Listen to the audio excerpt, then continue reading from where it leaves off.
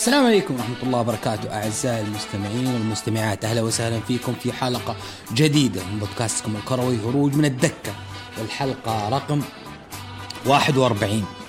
حلقة جديدة مليانة بالأحداث والمباريات، وكان أصلا أسبوع مضغوط في أغلب الدوريات الأوروبية، مليء بالأحداث، مليء بالأشياء اللي أكيد نتكلم عنها ونتناقشها في حلقة هذا اليوم. لابد في البداية أشكر ردود الفعل على الحلقة الماضية اللي كانت مع أبو تولين، اللي تكلمنا فيها عن الدوري الأبطال ونصف النهائي وتحديدا النهائي البطولات الأوروبية المختلفة. فشكرا على تشجيعكم واقتراحاتكم، ودائما خلوكم معانا ودعمونا، وبأفكاركم واقتراحاتكم لن تطورنا لن يكون إلا بتوفيق الله سبحانه وتعالى، ثم بتوجيهاتكم ودعمكم إن شاء الله أنتم يا مستمعين. اليوم حنا جمعة، واليوم فوجئنا بخبر وفاة شيخ الإمارات وأمير الإمارات ورئيس الإمارات وملك الإمارات الشيخ خليفة بن زايد آل نهيان رحمه الله. وبهذا الحدث يعني نرفع أسمى آيات التعازي لشعب الإمارات قيادة وشعبا صديقا لنا وأخو لنا في الدين واللغة والقرب والجغرافيا، بهذا الفقدان للأمة جميعا، وليس فقط شعب الإمارات. فإن الله إنه راجعون، وعظم الله أجركم، والله يعني يعوضكم بقائد من نفس يعني يحمل هم الأمة، والإمارات يعني شيوخها ما يقصروا وفيهم الخير والبركة. حتى اليوم كان مفترض أن يكون في جولة استكمال جولة الدوري السعودي 27، لكن بسبب الأحداث تم تعليق جميع أنشطة الرياضية في المملكة العربية السعودية والأنشطة السياحية، ومنها طبعا مباراة بعد غد القمة بكلاسيكو بين الاتحاد والهلال، وتم تأجيل الأسبوع القادم وإعادة الجدولة. من الأخبار المهمة هذا الأسبوع اللي هو بقرب إكمال شراء نادي تشيلسي من قبل الملاك الجدد، وفيها يعني الخبر يقول إنه يحتاج تشيلسي شهرين عشان ينتقل من يد المالك القديم رومان إبراهيموفيتش، وعدم القدرة على التحرك بعد ما أخذ عقوبات، واستحواذ تود بولي وتحالفه بعد مزاد عالمي. توصل مالك لوس أنجلوس دوجرز أحد أغلى الأندية في مستوى العالم اتفاق من أجل شراء تشيلسي مقابل 4.250 مليون جنيه استرليني، ودخل بولي في تحالف مع الثري الأمريكي مارك والتر والسويسري هانس ويرغ وآخرين، متعهد بعدم بيع النادي قبل عام 2032 وتوفير استقرار المال مستقبلا. طبعا في شائعات قالت انه ابراهيموفيتش يعني يبغى القروض اللي على النادي اللي منحها، وكان في شائعات برضه في طبعا شائعات ابراهيموفيتش نفاها ابراهيموفيتش بعد اتمام اجراءات الشراء وتنازل عنها. فضلا في عرض كان من ثري بريطاني اسمه جيم راتكليف لكن استبعد. فاز بولي بالمزاد بعد منافسة من ستيفن باليوكا مالك بوستون سيلتكس ومدير بريتش ايرويز السابق مارتن بروتون. تشيلسي الآن يحتاج انه بولي المالك الجديد يحتاج انه يجتاز اختبار الملاك ليجري بريمير ليج، وهي اهم خطوة بعدها سيصبح النادي قادر على العمل بشكل طبيعي وإعادة فتح متجر الرسمي المغلق من يوم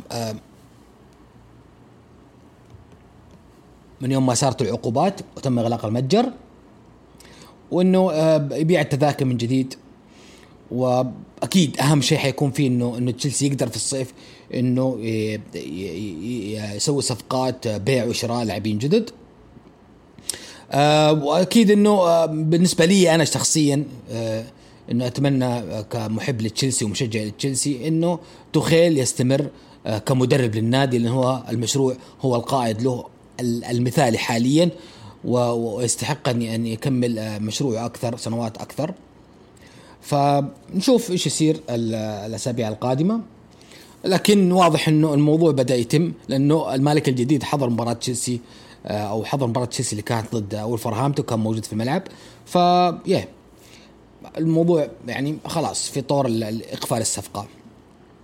الدوري الإنجليزي الجولة 36 لا زال الصراع مستمر بين السيتي وليفربول، لكن السيتي أخذ خطوة إلى الأمام أكثر بعد اللي تعثر ليفربول هذه الجولة.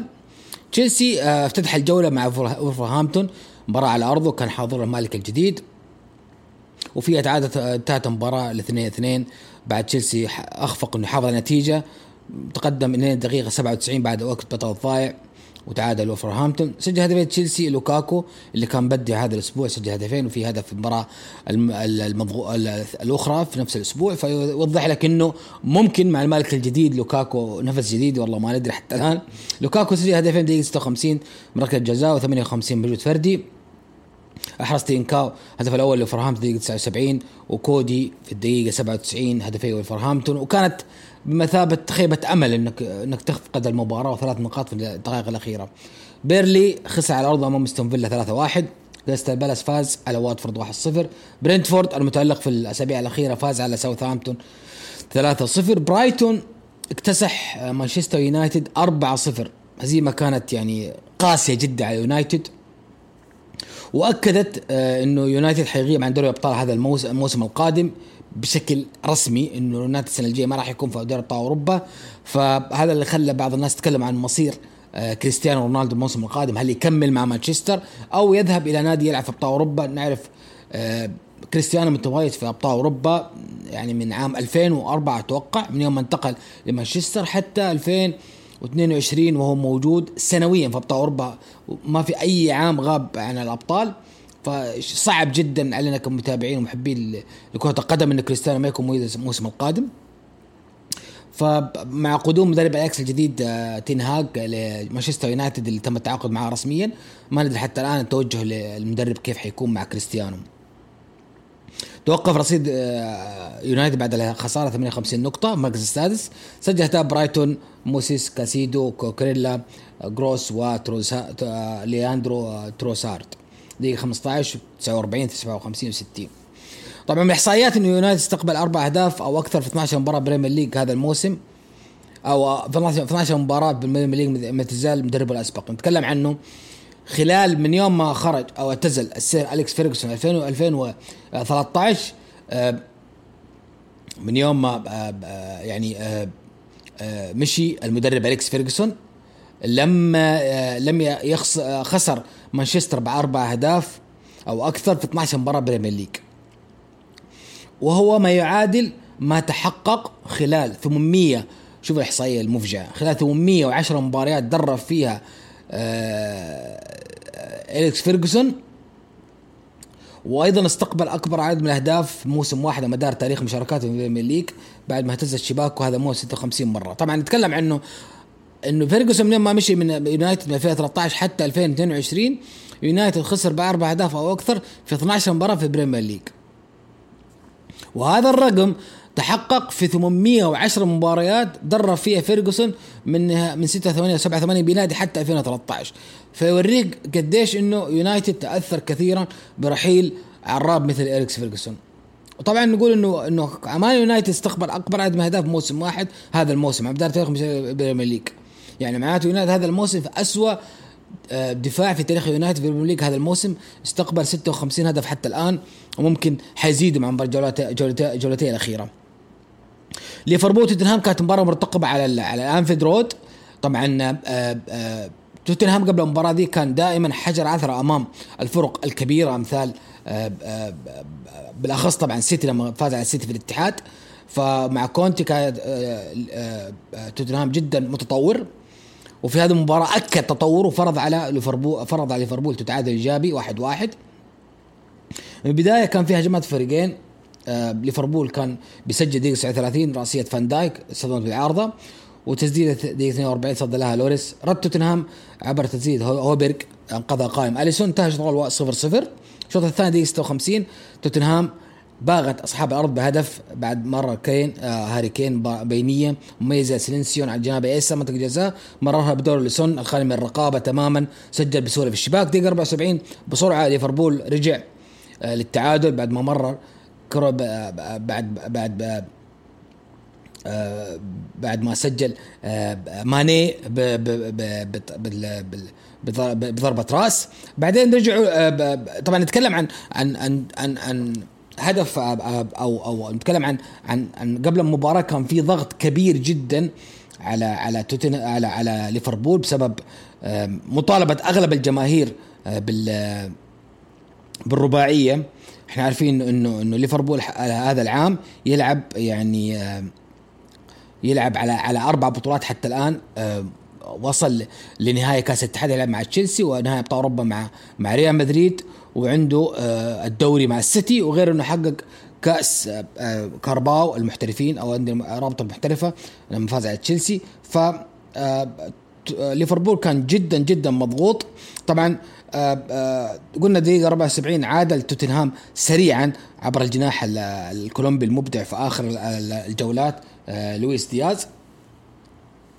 حاول بعدها توتنهام في عدة كرات انه جبت الفوز. دقيقة 87 كان في فرصة خطيرة جدا توتنهام، انه بعد ما مر سون كورة لديفيز جانب اليسار منطقة جزاء وسدد، ذهبت عارضة، اطلق بعدها الحكم الصفارة، انتهت المباراة 1-1 وضيع ليفربول بعض من آمال بطولة متصدر. طبعا المباراة دي يعني أكدت للجميع أنه ليفربول يمر بضغط مباريات جدا مرهق، ومن حظه أن المباراة دي لعبها ضد خصم جدا جدا قوي بدنيا وقوي من التحضير بوجود مدرب مثل كونتي بقوي الشخصية.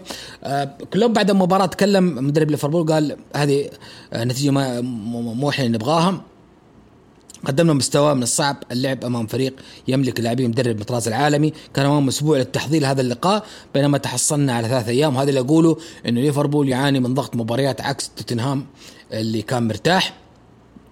كونتي مدرب توتنهام قال ليس من السهل مواجهة ليفربول وقت الراهن، خاصة في هذه الأجواء بالنسبة للاعبي فريقي كان من الصعب التعامل مع الصخب حولهم. أرسنال على أرضه فاز على ليدز 2-1، سجل هدف أرسنال نيكاتا في دقيقتين 5 و10، سجل هدف ليدز ليورينتي دقيقة 66. ليستر على أرضه خسر أمام إيفرتون 2-1. لا زالت فرقة لامبارد متواصلة في الاستفاقة وفي نتائجها المميزة آخر الجولات، وهذا ما خلاها تضمن بقائها. طبعا من أكثر الفرق التي أو أعرق الفرق حاليا في البريمير ليج اللي ما ذاقت طعم الهبوط هو إيفرتون، فكان حدث تاريخي في البريمير ليج إذا هبط في إيفرتون، لكن لامبارد بحنكته وخبرته قدر إنه يبقى على أمال فريقه ويبقيه هذا الموسم في البريمير ليج. نوريج خسر على أرضه ومستهامه 4-0. سيتي استغل تعثر ليفربول واكتسح نيوكاسل بخماسية نظيفة خلته يتصدر فرق 3 نقاط.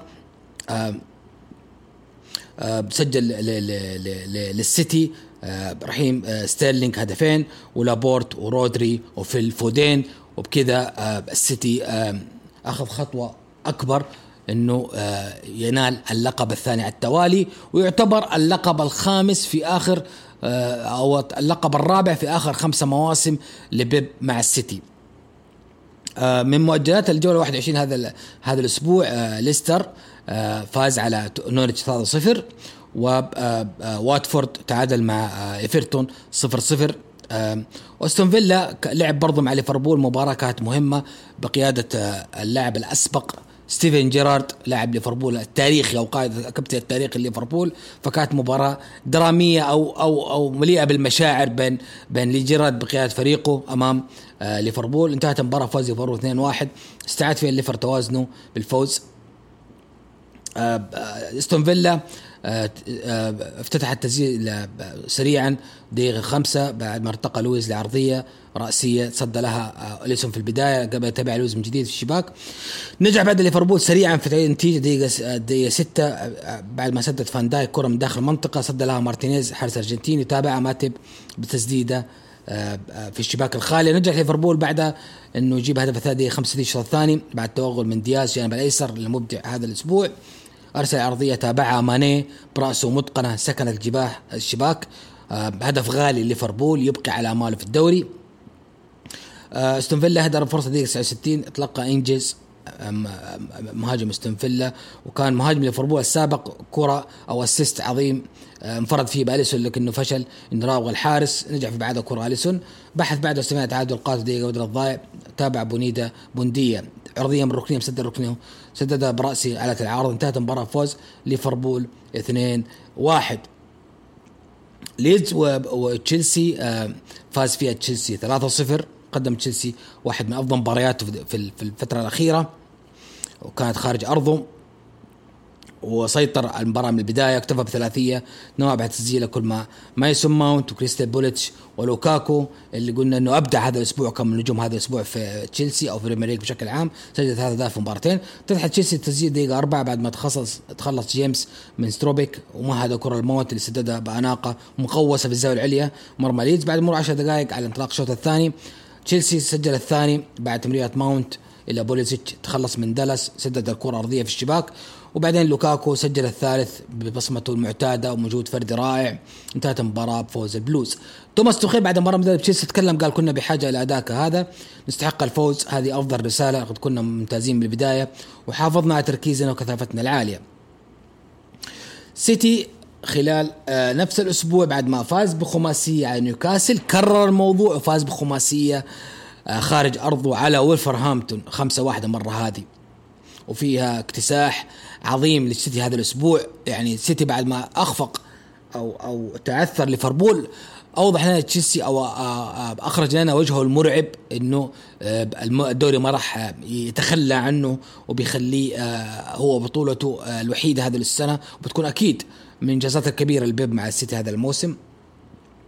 سجل للسيتي دي بروين رباعية سوبر هاتريك، وهذه أول مرة توقع تصير دي بروين في مسيرته يسجل سوبر هاتريك،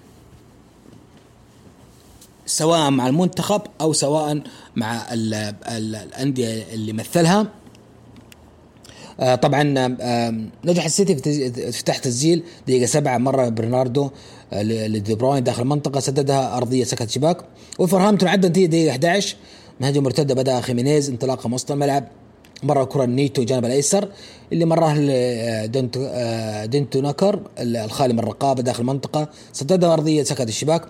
دي بروين منح السيتي التقدم دقيقة 16 بعد ما مر ستيرلينج فرد بساعة، نجح الحارس بدعاء الكرة ما رجعت لدي بروين أكملها في الشباك بالمرمى الفاضي، هدفين. وقع دي بروين الهاتف دقيقة 24 تسديدة أرضية قوية مع في منطقة جزاء سكت الشباك وتمكن دي بروين في الهدف الرابع دقيقة 60 بعد ما مرر بينية الفودين جنب أيسر، عاد له فودين، سدد دي بروين أرضية سكت الشباك. بعدها واصل السيتي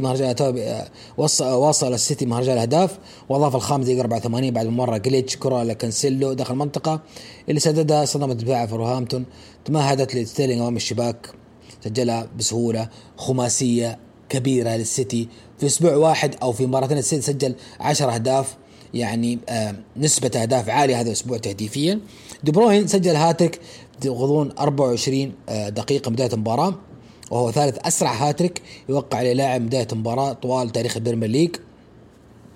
ويأتي دي بروين خلف هاتريك ساديو ماني شباك استون فيلا في غضون 16 دقيقة في مايو 2015، وهاتريك دوايت يورك اللي سجله في أرسنال فبراير 2001 غضون 22 دقيقة. يعني ساديو ماني هو أسرع هاتريك حتى الآن في تاريخ البريمير ليج.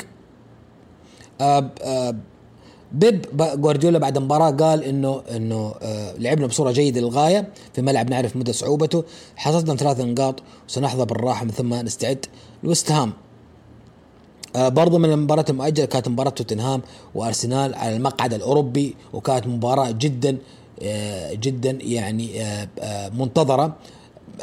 اللي طبعا تقدم توتنهام بالهدف الأول عبر سون، لكن كان في حدث في المباراة بوجهة نظري هو أفسد متعة المشاهدة وخلانا بالنسبة لي أنا أشوف المباراة هي من بعدها ما عاد لها أي داعي، اللي هي حادثة الطرد اللي صارت في الدقيقة 33 طرد هولدينج. طبعا هاري كين تقدم عن طريق ضربة جزاء دقيقة 22 أو بعدين دقيقة 33 هولدينج انطرد بعد ما تلقى الكرت الأصفر الثاني، وهذه بالنسبة لي أنهت المباراة وسهلتها كثير. توتنهام اللي بعد 37 بعد 5 دقائق أضاف هاري كين هدف الثاني وانتشروا 2-0. سون سجل الثالث دقيقة 47 بعد 8 من كين، وبكذا توتنهام اقترب كثيرا من مقطع الأبطال. بعد نهاية الجولة هذه أصبح عندنا رباعي المقدمة، السيتي ب89 نقطة، وليفربول ب86 نقطة، وتشيلسي ب70 نقطة، والأرسنال ب66 نقطة، وتوتنهام ب65 نقطة. لا زال الموضوع بين أرسنال وتوتنهام في سجال. طبعا أرسنال بقي عنده مباراتين في نهاية الموسم أمام نيوكاسل، أرض نيوكاسل مباراة صعبة، وأمام إيفرتون أيضا مباراة لا تقل صعوبة، لكن أرى أنه ممكن الفريقين ضامنين البقاء، فما راح يلاقي صعوبة أرسنال. يعني إحنا عارفين أنه نيوكاسل ضامن البقاء، لكن إيفرتون حتى الآن 36 نقطة، يعني يبتعد نقطتين عن ليدز اللي هو مهدد بالهبوط أيضا. فأرى أنه إيفرتون حيحاول أن يفوز على أرسنال، بتكون مباراة صعبة لأرسنال، في حين أنه توتنهام حيكون عندهم مباراتين، الأولى أمام بيرلي على أرضه، والأخرى خارج أرضه أمام نورتش نعرف أنه هبط رسميا خلاص، وبيرلي بيكون يعني من المراكز برضو الأخيرة. يعني عنده مباراة من بيرلي هي أصعب لتوتنهام، لأنه بيرلي مهدد بالهبوط، وعنده الأخيرة مع نورتش ليست بذاك الأهمية. فحتى الآن لسه ما عرفنا من صاحب المركز الرابع، في حين انه المتصدر السيتي حيكون عنده مباراتين باقيه.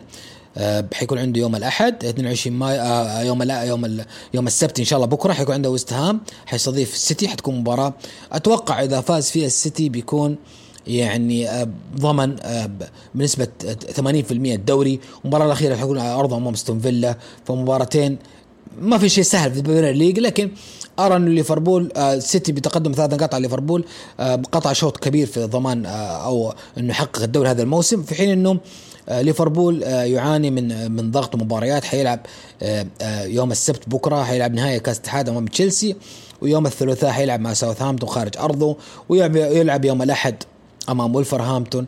المباراة الأخيرة حتكون على أرضه.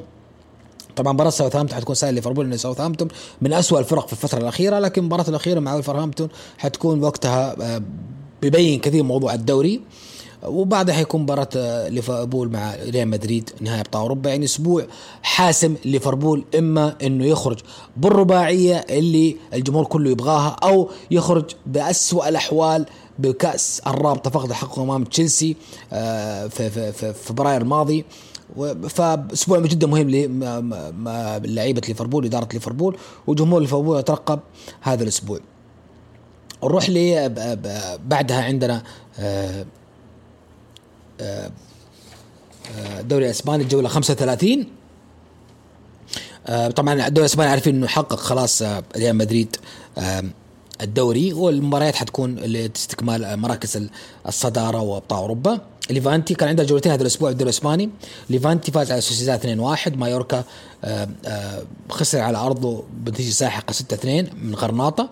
بلباو تعادل مع فالنسيا 0-0. سيلتا فيغو فاز على لافيس 4-0. قادش فاز على إلتشي 3-0. بيتيس برشلونه كانت مباراه صعبه لبرشلونه عشان موضوع مقعد دوري الابطال، حقق فيها برشلونه فوز صعب جدا على منافسه على المقعد بهدف الدقائق الأخيرة من مدافع ألبا. الشوط الأول انتهى 0-0 بعد عدة فرص ضايعة من الطرفين. نجح بعدها أنسو فاتي تسجيل هدف تقدم برشلونة دقيقة 76 لما تلقى كرة عرضية من جوردي ألبا حدود المنطقة وصوب أسفل ليمين مرمى بيتيس هدف أول. هدف التعادل سريع من ريال بيتيس عبر مارك باترا مدافع بيتيس ومدافع برشلونة السابق دقيقة 79 برأسه. تلقى كرة عرضية من فاول من نبيل فقير اللاعب العربي الممتع، وسكنت شباك نيتو الحارس البديل عشان يشتيق الملعب المباراة دي. استمرت محاولات برشلونة لخطف هدف الانتصار، نجح بالفعل جوردي ألبا باقتناص هدف الفوز دقيقة 94 وقت الضائع. تلقى كرة عرضية من داني ألفيس من ظهير إلى ظهير، سدد على الطائر في شباك بيتيس، حسن فيها النقاط الثلاث.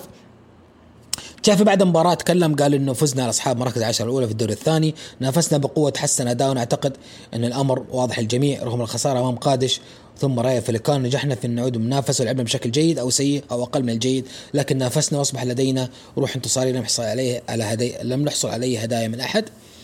لا زال تشافي مؤمن بمشروع برشلونة، ولا زال جمهور برشلونة يترقب الموسم القادم ليرى ما زال يقدم تشافي لما يكون عنده إعداد كامل في الصيف وصفقات تدخل معه من بداية الإعداد. فأكيد برشلونة الموسم القادم بيكون موسم يعني مرتقب ومنتظر من جميع الجماهير حول العالم.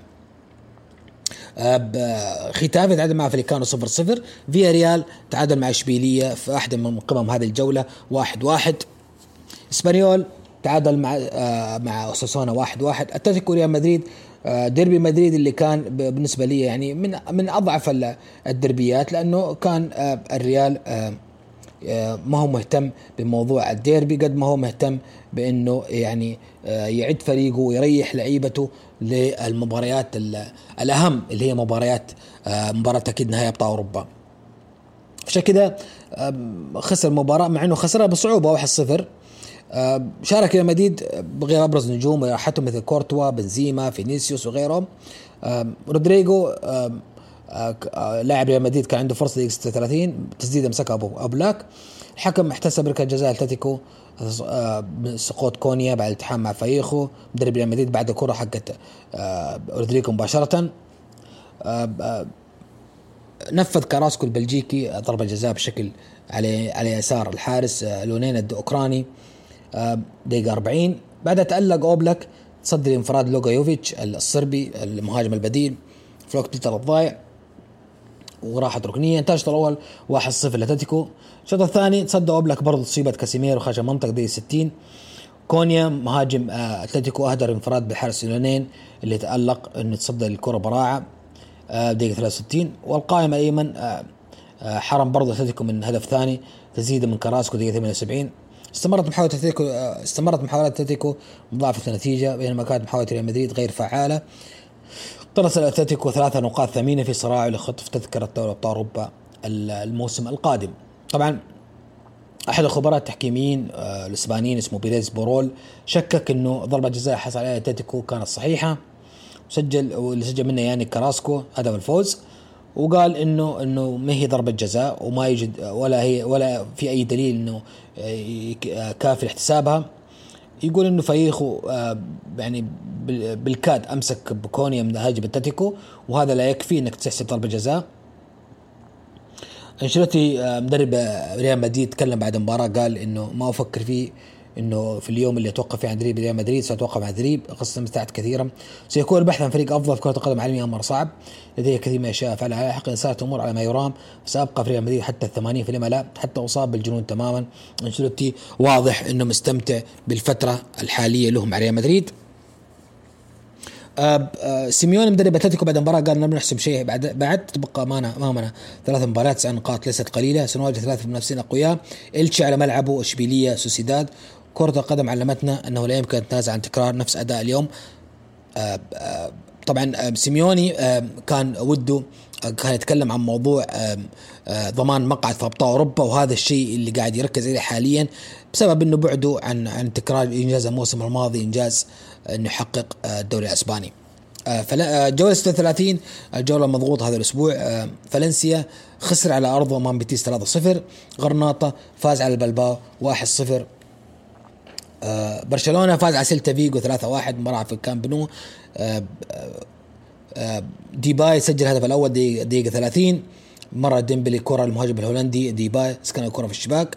أضاف أوباميانغ هدف الثاني دقيقة 41 أرسل قلبة عرضية نجح أوباميانغ يصوب مباشرة في شباك ديتورو.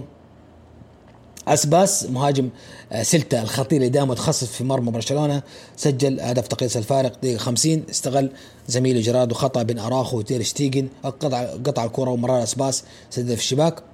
بعد الحكم أشهر حكم بطاقة حمراء مباشرة في وجه مدافع سيلتا فيغو موريلو دقيقة 58 متدخل بعنف على ديباي. أراخو كان في لقطة مرعبة الجمهور برشلونة يعني أراخو المدافع يعني المبدع هذا الموسم سقط بعد اصطدامه بأحد زملائه جافي في وسط الملعب أو جافي اللاعب الشاب بعد ما صدم به أراخو سقط على الملعب سقط على أرض الملعب وكانت لقطة مرعبة ومخيفة للجمهور وسببت إصابة له في الرقبة وما قدر يتكمل المباراة. نزلت فيه الإسعاف لأرضية الملعب، ونجح برشلونة بعد كده في إنه يحافظ على التقدم، حصد النقاط الثلاث والحفاظ على وصافة الترتيب. طبعا في الهدف الثالث طبعا سجله أوباميانغ. نسيت أقول لكم ديمبلي بعد هذه المباراة حقق رقم كبير، إنه صنع 11 هدف هذا في الليغا هذا الموسم خلال عام 2022، وهو قلب 3 أهداف من التي صنعها من ضمان برشلونة، وهو الأكثر بين كل الدوريات الخمسة الكبرى. ديمبلي واضح إنه قاعد يقدم في آخر 4 شهور 3 شهور أفضل مستوياته، وهو على نهاية عقده مع الفريق. الطبيعي إنه ديمبلي يجدد عقده مع الفريق إلا إذا كان هناك له رأي آخر من خلاله ومن خلال وكيله. الافس بنيو 2-1 فاز الافس. أساسونا تعادل مع ختافي 1-1. طبعا نسيت اقول لكم انه اراخو تم طمأنة جمهور برشلونة انه كان سليم وخرج من المستشفى، لكن امر مشاركته بيد الجهاز الفني الفترة القادمة. الافس قلنا فاز على اسبانيول 2-1. أساسونا تعادل مع ختافي 1-1. اشبيلية تعادل مع مايوركا 0-0. إلتشي خسر على ارضه امام اتلتيكو 2-0. طبعا أتلتيكو بدأ سيميوني إنه يشوف إنه حقق هدفه من المباراة هذه لما فاز على إلتشي وفاز قبله على ريال مدريد. فواضح إنه سيميوني رايح لموضوع أبطال أوروبا بكل ثبات، وهذا بيقول لك قديش إنه المدرب هذا مهم جدا إنه يستمر في كمدرب لأتلتيكو، لأنه لن يجدوا أتلتيكو قائد للفريق سوى وقائد لكتيبة الفريق إلا سيميوني هو الأفضل. طبعا استكملت مباريات أمس الخميس. سوسيداد فاز على قادي 3-0. فاليكانو خسر على أرضه نتيجة ساحقة من فيريال 5-1. وريال مدريد آخر مباراة في الجولة اكتسح ليفانتي بسداسية نظيفة أكدت هبوط ليفانتي للدرجة الثانية. سجل ريال مدريد بندي وبنزيما ورودريغو وجونيور أو فينيسيوس جونيور هاتريك. بكده يكون عندنا بعد الجولة 36 وباقي جولتين ريال مدريد 84 نقطة، وبرشلونة 72 نقطة، وأتلتيكو مدريد 67 نقطة، وإشبيلية اللي كان وصيف وكان يعني تابعناه الموسم ده كله كان في بعض الأحيان يبتعد عن أو بينه وبين الريال نقطة نقطتين، أصبح الآن في المركز الرابع ب66 نقطة، وفي ممكن يفقد مركز الرابع في أي لحظة ويبعد عن ريال مدريد بكم ب28 نقطة أو مو 28 نقطة يعني 18 نقطة بين ريال مدريد. فهذا يبين لك إنه إشبيلية بعد الشتوية يعني دخل في دروب جدا كبير وخلاه يخفق هذه الخفقات كل الخسائر ذي اللي ورا بعض. بكده اتوقع انه المقعد الرابع او مقعد ابطال اوروبا تحددت بشكل كبير، الا اذا اشبيليه اكمل تدهوره في المباراه القادمه وبيتيس صعد على اشبيليه صار المركز الرابع، لانه بعدها سوسيداد بعيد عن ابطال اوروبا. طبعا اشبيليه باقي له مباراتين، مباراه مع اتلتيكو مدريد حتكون مباراه قويه خارج ارضه، ومباراته الاخيره حتكون مع بلباو، كل مباراتين صعبه. بيتيس اللي بينه وبين إشبيلية 5 نقاط حيلعب مع غرناطة على أرض مباراة سهلة في المتناول، ومباراته الأخيرة مع ريال مدريد حتكون مباراة يعني ما أتوقع إنه الريال حيكون مهتم فيه، لأنه يكون عنده وقتها نهائي أبطال أوروبا حيكون 28 مايو. فريال مدريد ما حيلعب مباراة بيتيس، يعني حتكون احتفالية أكثر، فوقتها كمان بيتيس بيكون واضح عنده هل له أمل في الأبطال ولا لا.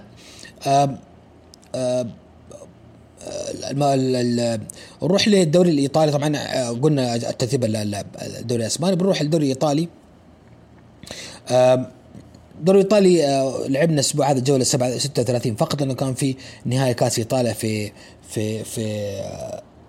نهائي كأس إيطاليا كان في نهاية الأسبوع.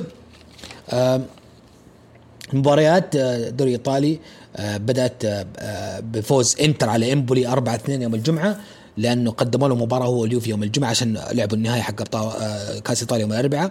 فاز إنتر اكتسح إمبولي 4-2، والمباراة كانت بدايتها 2-0، هدفين سريعين سجلها إمبولي عن طريق بينومونتي وأسلاني دقيقة 5:28. عادل إنتر بسرعة برباعية، سجل من كل من سيموني رونالو هدف أو سيموني رومانولي هدف بالخطأ مرمى فريقه إمبولي دقيقة 40، دوتارو هدفين دقيقة 45 و64، تجيكو 94 أكمل رباعية فريقه. جنوة ضد اليوفي، فاز جنوة 2-1. خسر اليوفي مباراة غريبة على جنوة من أمام جنوة، قلب الجنوة. كان مباراة 1-0 لليوفي عن طريق ديبالا دقيقة 48. بعدها جنوة قلب الطاولة على اليوفي في الدقيقة الأخيرة، سجل هدفين عبر ألبرت دقيقة 87 وكريتشيتو ركلة جزاء دقيقة 96. وكانت يعني خسارة غريبة لليوفي في هذا التوقيت. طبعا أكمل اليوفي الإخفاق في كأس إيطاليا، حنيجي له. تورينو خسر عرضه أمام نابولي 1-0. ساسولو فاز على اودينيزي 1-1. لاتسيو فاز على سامبدوري 2-0. سبيزيا خسر عرضه أمام أتلانتا 3-1. فينيسيا فاز على بولونيا 4-3. سلنتانا تعادل مع كاليري 1-1. المتصدر ميلان كان في مباراة صعبة خارج أرضه أمام فيرونا متطور، لكن حقق فيها الفوز، وفوز مثير ثلاثية استمر بها بصدارة الدوري مع تبقي جولتين، واحتاج فقط 4 نقاط ليعلن نفسه بطل الدوري أول مرة منذ آخر مرة حققوا الميلان 2011.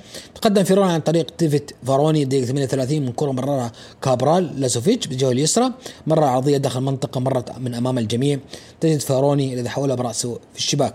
سجل هدف ميلان كل من ساندرو تونالي المبدع، واللي صار حاليا أيقونة فرح جمهور الميلان. دقيقة 48 شوط الأول، وقت بدأ ضاع الشوط الأول، عندما وصلت له كورة من لياو البرتغالي، مر من كاسالي، مرة كرة مرمى قابلة تونالي بسيدة في الشباك. دقيقة 50 هجمة مرتدة برضو من لياو، توغل داخل منطقة ومررها طابق من ذهب ناحية الأخرى تونالي الخالي من الرقابة، وضع هدف ثاني للفريق.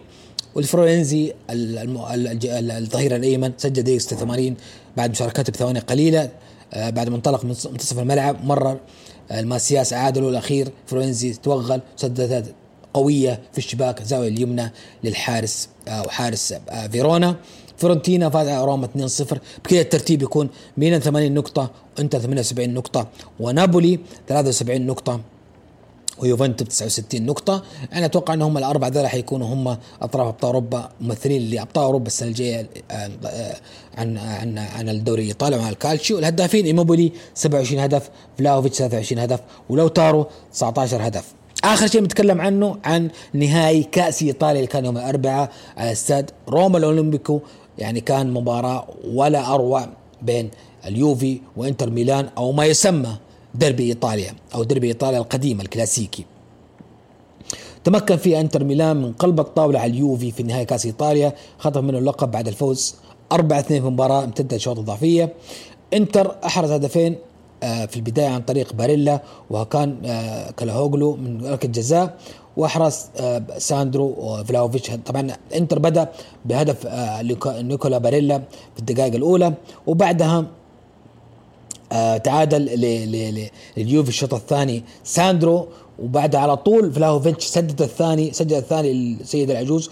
والمباراة استمرت حتى الدقائق الأخيرة أو آخر 10 دقائق، احتسبت ضربة جزاء للإنتر سجل منها كان التركي هدف التعادل. بعد رحنا للوقت إضافية واللي هي ابتسمت للإنتر اللي سجل هدفين عن طريق الكرواتي المبدع إيفان بيزيتش دقيقة 98 عبر ضربة جزاء، و98 عبر تسديدة، ودقيقة 102 عبر ضربة جزاء، ليحقق الإنتر لقب كأس إيطاليا مرة ثامنة في تاريخه. وهو يعتبر آخر مرة حقق فيها الكاس كانت عام 2011، فأنك تغيب 11 سنة وتحقق الكاس فهذا حدث تاريخي للإنتر. وفي الإنتر صار معاه 8 ألقاب، وتخطى لاتسيو اللي معاه 7 ألقاب، وصار المركز الثالث في تاريخ كاس إيطاليا اللي يتفوق عليه فقط اليوفي وروما. يوفي حقق اللقب 14 مرة، وروما حقق 9 ألقاب، والإنتر أصبح الثالث 8 ألقاب. اليوفي حدث برضو لازم نذكر أنه خرج موسم صفري هذا الموسم لأول مرة منذ موسم 2011-2012. نتكلم عن 10 سنوات اليوفي كان في كل موسم يحقق لقب، إما كاس وإما دوري، فهي كانت في الأغلب دوري، لكن العام الماضي لما خسر الدوري حقق كاس إيطاليا، وكان في كاس سوبر. فالسنة هذه اليوفي ما حقق ولا لقب، فهذا الشيء يبين لك اليوفي مدى التدهور ومدى ما وصل له من إخفاقات هذا الموسم بقيادة العائد أليغري. سيمون إنزاغي مدرب فريق البطل صرح بعد المباراة أنه سعيد الحق هذا الكاس مع فريق العمل اللي ساعدني من الصيف الماضي التحضير للعب 3 مباريات في الأسبوع. يقول برضو إنزاغي إن إحنا فزنا على ليفربول دوري الأبطال، وإحنا الفريق الوحيد اللي هزمهم في 2022. ويقال إنه كنا نبغى نتأهل في دوري الأبطال وبذلنا جهد كبير، وهذا اللي كلفنا نخسر بعض النقاط في الدوري وخلق لنا مشاكل، بس ما عندنا ندم. يعني هو يقول إنه كنا قريبين في الدوري، لكن ضحينا بالدوري على أمل أن نتأهل على ليفربول، وبعد ما خفقنا أمام ليفربول أثر علينا في الدوري، خسرنا نقاط كثيرة، وهذا خلى ميلان يأخذ صدارة. أليجري بعد مباراة مدرب اليوفي قال علينا فقط أن نهنئ الإنتر على الفوز، نحن لم نفز بأي لقب هذا الموسم، وعلينا أن نحتفظ بغضون الموسم المقبل، علينا العودة والفوز، لا جدوى من الحديث عن ذلك الآن، لا يسعني إلا هنئ الإنتر وفريقي والحكم أداء الجيد، حققنا شيئا بتواجدنا بالمربع الذهبي، وهذا ما كان صعبا للغاية في يناير الماضي.